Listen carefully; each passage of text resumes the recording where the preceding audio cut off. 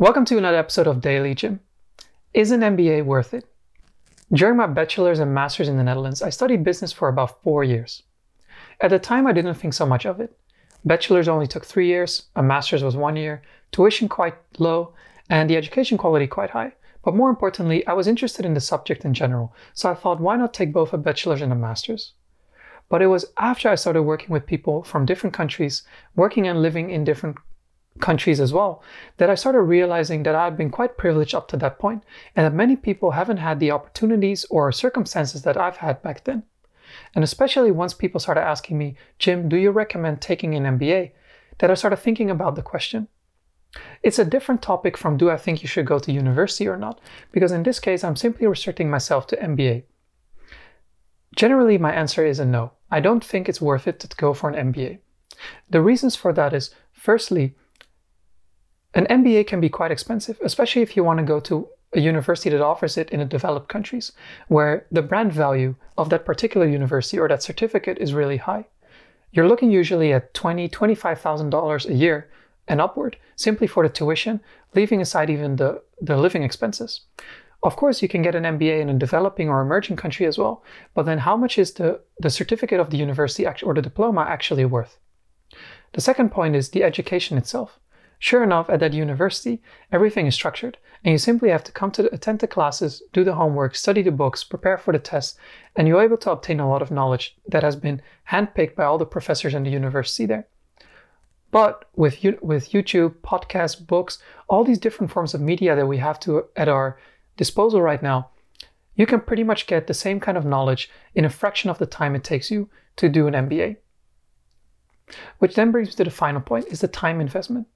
In my case, I did a master's in business, which took me 12 months, but most MBAs take 18, sometimes even 24 months.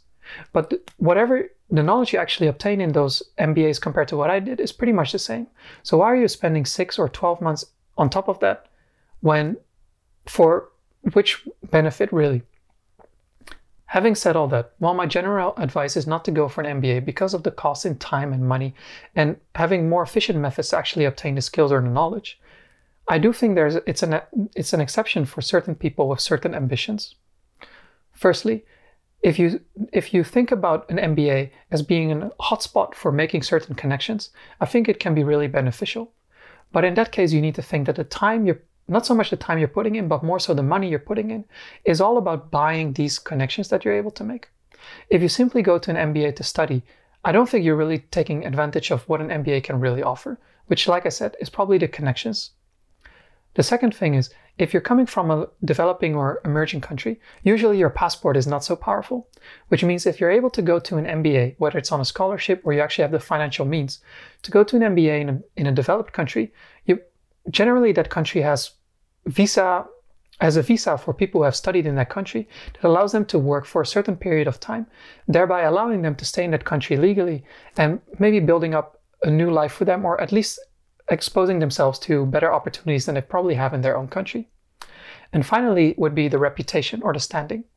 I didn't realize this until I started talking with people from Asia or Africa, but if I say that I have a master's in business, people really start looking up to me. As I mentioned before, in the Netherlands, because the tuition is quite low and bachelor's and master's only take 4 years combined, it's not so uncommon to find people who have a master's degree. But if you're dealing with people in Asia or Africa, the moment you say you have a master's or an MBA or a PhD, people all of a sudden start respecting you a heck of a lot more than if you don't have it. Even if you say you have a bachelor's, people respect you, but the moment you say you have a master's, you're really being put on a pedestal. And while it doesn't make so much of a difference in Europe or the US, in those kind of countries, it makes a world of difference, especially in terms of opening doors or opportunities for yourself.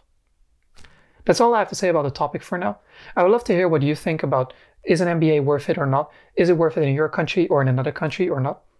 And if you enjoy this kind of content, be sure to subscribe to my channel or to follow me more, because I will keep posting these kinds of content that hopefully empowers you to be more efficient, effective, and productive in your life.